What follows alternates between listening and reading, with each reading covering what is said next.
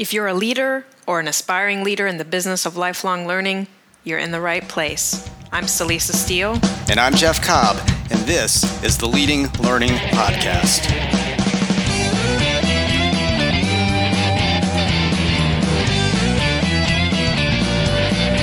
Welcome to episode 70 of the Leading Learning Podcast. This time around, Jeff and I are going to discuss what we see as the mainstreaming of lifelong learning, and we're going to reference in particular a special report that came out recently in The Economist. We have a couple of quick notes to start, though, and we're going to want to highlight a resource that we think you might find valuable. First up, we want to be sure to thank Your Membership, the sponsor for the podcast in the first quarter of 2017. Your Membership's learning management system is specifically designed for professional education with a highly flexible and intuitive system that customizes the learning experience. Your Membership's LMS seamlessly integrates with key systems to manage all of your educational content formats in one central location while providing powerful tools to create and deliver assessments, evaluations, and learning communities. Support your learning strategy across all devices and platforms, deliver to a global audience, and empower your organization to be the key education voice for your industry with Your Membership. You can find out more at yourmembership.com. Next, we encourage you to ask yourself, am I a serious learning business professional committed to investing in my own professional growth and improvement?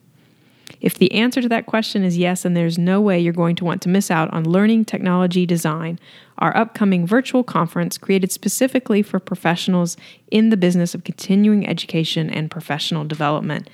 The event will take place March 1st through 3rd, and access will continue through May, and you can get all of the details at ltd.leadinglearning.com. We really hope you and others at your organization will consider joining us.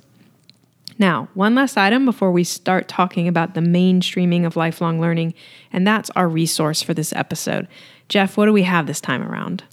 Well, actually, the resource relates very directly to this episode of the podcast, and specifically, it's a free download of the first chapter of Leading the Learning Revolution, which is my book that came out a few years ago. And Leading the Learning Revolution is really a pretty how-to sort of book, a lot of very practical type knowledge in it, but it starts off in the first chapter really just trying to set the overall landscape and highlighting the major shifts that are driving a renaissance in lifelong learning and by extension, the market for lifelong learning. So we thought that being able to have access to that might be helpful to go along with some of the other resources that we're going to talk about in this episode. And you could get that resource simply by going to the show notes for this episode at leadinglearning.com/episode 70, or you can go more directly by going to leadinglearning.com/revolution. Now, one of the things that we've been seeing is that increasingly lifelong learning is showing up in the major media. A number of new resources have been created relative to it. I've noticed, recently that, for example, in the Harvard Business Review, there have been at least 3 or 4 different posts about lifelong learning in the last few months, and that never really used to occur. But more recently, as you referenced at the beginning of the podcast, Lisa, The Economist, that venerable old British institution, came out with a special report on lifelong learning and really declared it an economic imperative at this point. And, in other words, it's time to really start taking lifelong learning seriously as part of the economy from their standpoint, but just, as part of life in general. And, certainly for us, and I think for most of our listeners, this isn't necessarily news. We've believed this for a long time, but it's nice to, have an institution like The Economist declare that lifelong learning is now so important. And we've seen other evidence that lifelong learning really is just going mainstream at this point. All right. Well, we dedicated an earlier podcast to the Pew report around lifelong learning and technology. So another example there of really looking at mainstream across the culture in the United States. How are adults thinking about lifelong learning and the impact that technology is having on it? So that's just one, again, relatively recent example of a group that you don't necessarily associate directly with learning focusing on lifelong learning. And I know it was north of 70% of people identified as lifelong learners in that report. And there's a lot of other great data in it. We'll also make sure we link to that from this episode. That's a free download that you can access. Obviously, you can access the Economist report as well, and read at least up to a certain point before they're going to try to get you to subscribe. And we recommend at least reading that far and potentially even subscribing for the sake of this particular report. And then, of course, you will have the download to the first chapter of Leading the Learning Revolution. But in general, I mean, if you're in this business of lifelong learning, in the market for continuing education and professional development, good news. Everybody's paying attention now. It's top of mind, and I think we're going to see more and more of that. Well, one of the things I really appreciated about the Economist report is that I feel like they gave good weight to the complexity of the issue here.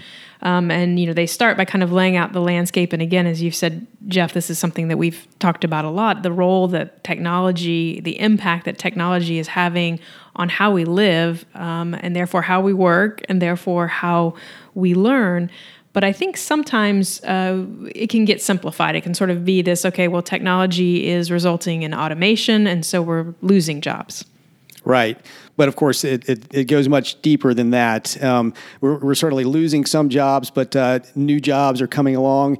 And maybe most importantly, just the nature of all jobs seems to be changing at this point. And I think the argument has been, and The Economist highlights, as you said, they don't treat this as a simple issue. It's not just, I'll go get more education, so I'll be able to be employed in this new market. I'll kind of stay ahead of the curve.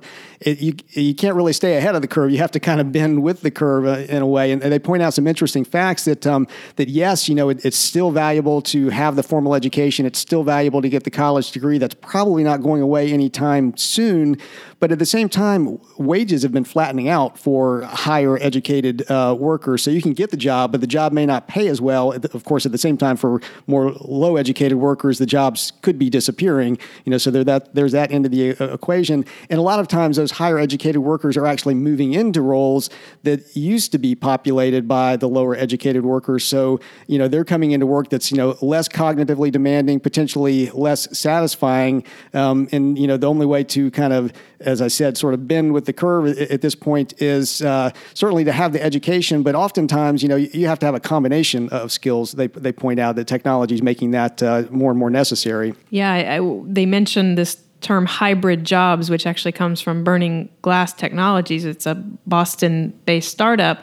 But I think that was a really interesting point, that jobs are becoming much more complex, that whereas traditionally a job role might have looked for skills in competency A, now it's becoming this blend, it's A plus B plus C. And so you are coming up with these kind of hybrid jobs where you're, and I think we see this all the time where we talk to associations and they're looking for somebody who can, manage their learning management system, who can help with the marketing of the education products, who can maybe actually do a little bit of material creation. And so you're really a blending there. That is a hybrid job. Yeah, definitely. And they make the point that, vocational training is still valuable. And there's been a lot of call, I think, in recent years for maybe let's focus more on vocational training. Let's, go to the community colleges. Let's get people these hard skills in some of the complex emerging technical areas that are going to keep them employable.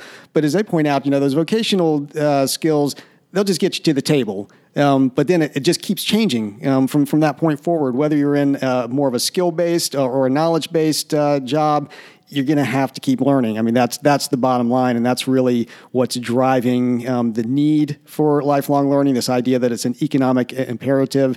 And, it's obviously creating challenges, but it's creating a lot of opportunity at the same time. Now, they also point out that because they are really concerned with this from an economic perspective and the job market and how that's changing, that, you would think there would be a role for employers to play in this. But to go back to your, highlighting the complexity around technology, Celisa, this employer-employee relationship around learning, I think, is becoming more complex as well.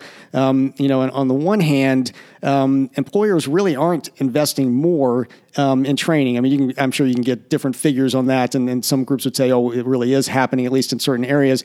But in general, you can't necessarily count on an employer to continually give you all the skills you need to keep moving along in your job. And of course, if you're working for a smaller employer, which most people are, you may not have that much formal training in the first place. We've pointed that out before. Your average small business doesn't have an HR and training department that's got a formal program for people. So you can't necessarily count on employers to provide the education and training, but that doesn't mean that they're not expecting that education and training and learning to actually happen. Well, and so then it seems like a lot of the burden falls on the individual, on the employee, to then sort of take on the responsibility, and that's something we've talked about before, learner responsibility, and something we're fans of. And so that learner has to say, okay, what is it that I need to know that I don't know now, and then how do I learn that so that I can remain relevant, competent, and even excel and grow in my career and in my job. Now, of course, where employers, are coming into play with respect to that is they're trying to identify employees who are capable of doing that. So I think, this could change the hiring process quite a bit, from the perspective of a job candidate coming in, and from the perspective of, whoever's interviewing and vetting that job candidate. The job candidate increasingly is going to want to be able to demonstrate that, he or she is a lifelong learner, that they are motivated, they are self-starting, they can roll and adapt with the changes that are going to occur. And employers, are going to get a lot more skilled at figuring out who those people are, based on their track record, based on how they respond in interview situations and that sort of thing. They're going to be looking for those types of employees, and not just at the big, tech companies. I mean, I think The Economist refers to Microsoft and Google and some of those places that are actively doing this as part of their hiring and recruiting process. But it's going to apply, at all levels of employment going forward. And increasingly, employers are going to be looking at not necessarily directed training in specific skills. I mean, that'll still go on, but they're going to be looking more at those sort of meta skills. Can we actually teach people how to be better learners so that, if they come in with some good capacity for learning and personal motivation and growth, can we as employers capitalize on that and help them to do that more? And obviously that's going to, redound to employers' benefits if they're able to do that. But this whole dynamic between, employers and employees and how they're going to have to work together or work at odds in some cases at this whole question of lifelong learning going forward. Very, very interesting question. Well, and one thing that I know struck us both as we were thinking about the Economist report as well is kind of what we might call the philosophical implications of it, and certainly some social implications of it. I mean, as you noted, The Economist, as the publication's title says right there, it makes sense that they should focus on learning from this earning standpoint, and that's how they, name the report. But I believe, and maybe this is just the outgrowth of being a liberal arts, graduate, but, I definitely believe that learning is not just about earning. Right.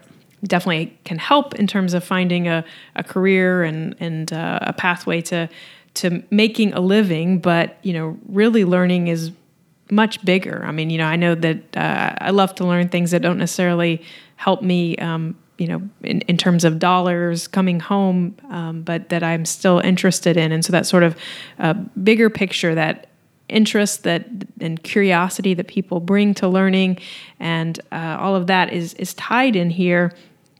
And there's also, and this is really kind of the social issue that would go along with that philosophical issue, is, and The Economist does make this point, that we have an issue right now of kind of the rich getting richer, because as we were just saying, if the onus and the burden of kind of the learning is really following on that individual employee at this point, well, it tends to be the employees who already are relatively well educated, who already are earning at a relatively high level. They're the ones who sort of have the wherewithal to go figure out what it is they need to learn, how to learn it.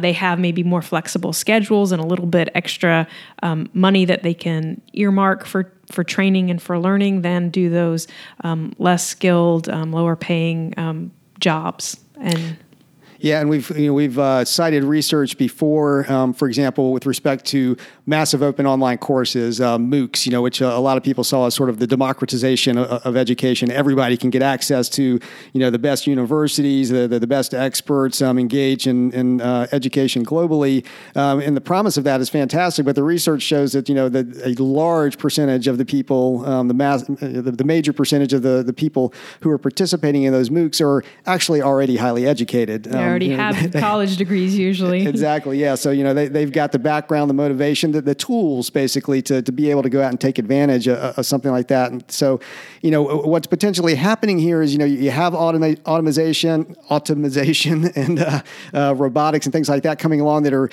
pushing out a lot of lower skilled workers. You have, the sort of middle level workers potentially going into those cognitively less demanding jobs. So it's, kind of a hollowing out of the middle that you hear about in the economy sort of happening relative to knowledge and education and job roles as well.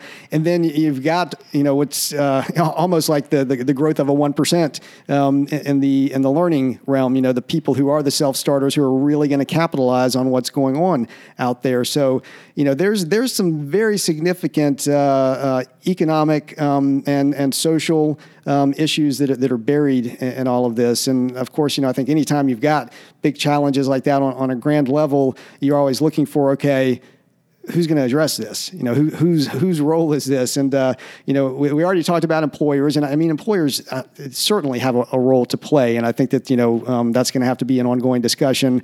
Governments certainly have a role to play in this. And part of that role is going to be, ensuring that the employers, act the way that they need to about this, and that employees and potentially displaced workers are indeed helped out with lifelong learning.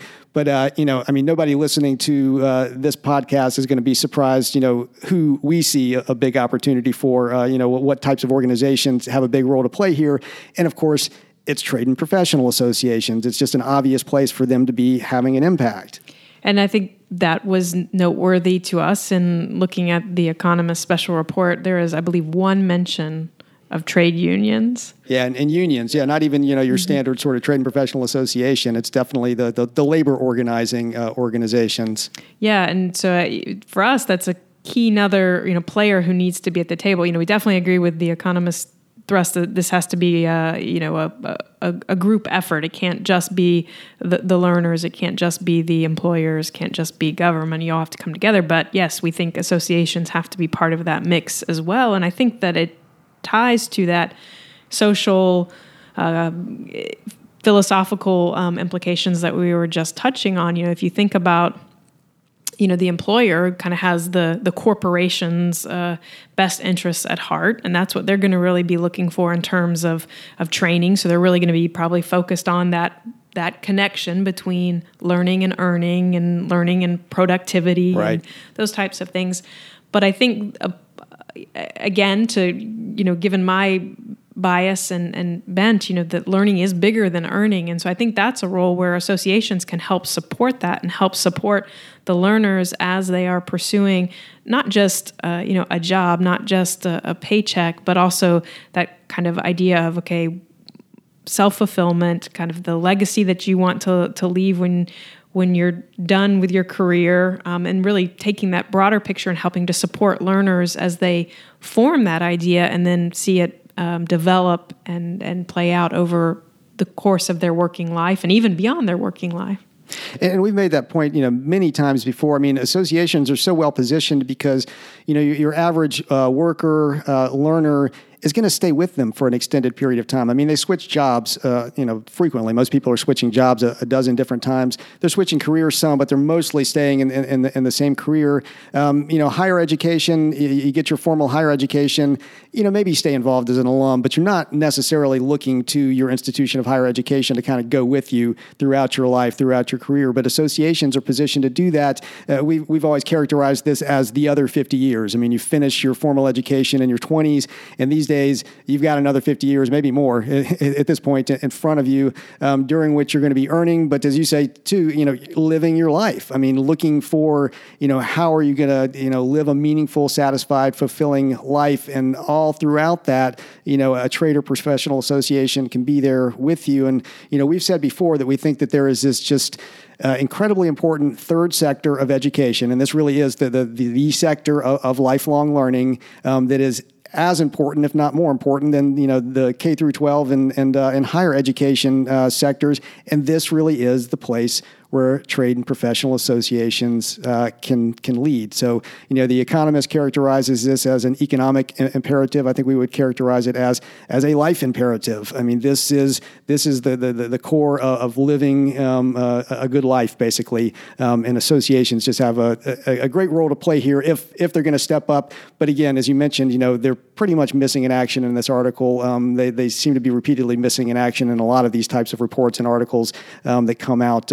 This is a place where leadership needs to step up, and associations need to have a very, very strong voice with what's happening with lifelong learning.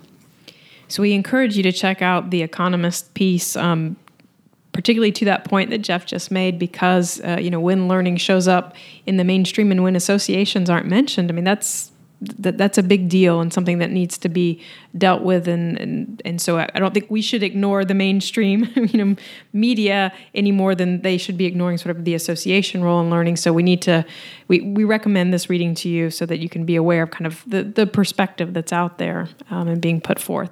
That's right. So get the Economist report, get the Pew report that we'll link to as well. Get the free download of the first chapter of Leading the Learning Revolution, and you will be prepared to march forward into the mainstream of lifelong learning. And we're going to march forward now and exit this episode of the Leading Learning Podcast. But as we're doing that, we want to be sure to say thanks again to your membership for being the sponsor for this quarter of the Leading Learning Podcast. And you can find out more about your membership at yourmembership.com. And we do want to mention once again that registration is still open right now for Learning Technology Design, or LTD, which is our annual event specifically for professionals in the business of continuing education, professional development, and yes, lifelong learning. So if that happens to be who you are, we certainly hope you will join us. You can get all the details and register at ltd.leadinglearning.com. To get show notes for this episode, go to leadinglearning.com/episode 70. And while you're there, you will see options for subscribing to the podcast. And if you're getting value out of the podcast, out of what you hear, we'd be grateful if you would subscribe. We'd also be grateful if you would take just a minute to give us a rating on iTunes. All you have to do is go to leadinglearning.com/iTunes, and that will get you to the right place. And we really do appreciate your doing that. It helps us know that you value the podcast, and it helps others to find the podcast. And we hope you'll consider telling others about the podcast. You can send out a tweet by going to leadinglearning.com/share. Or if tweeting isn't your thing, you can pick a social network of your preference and spread the word that way. So thanks again, and we'll see you next time on the Leading Learning Podcast.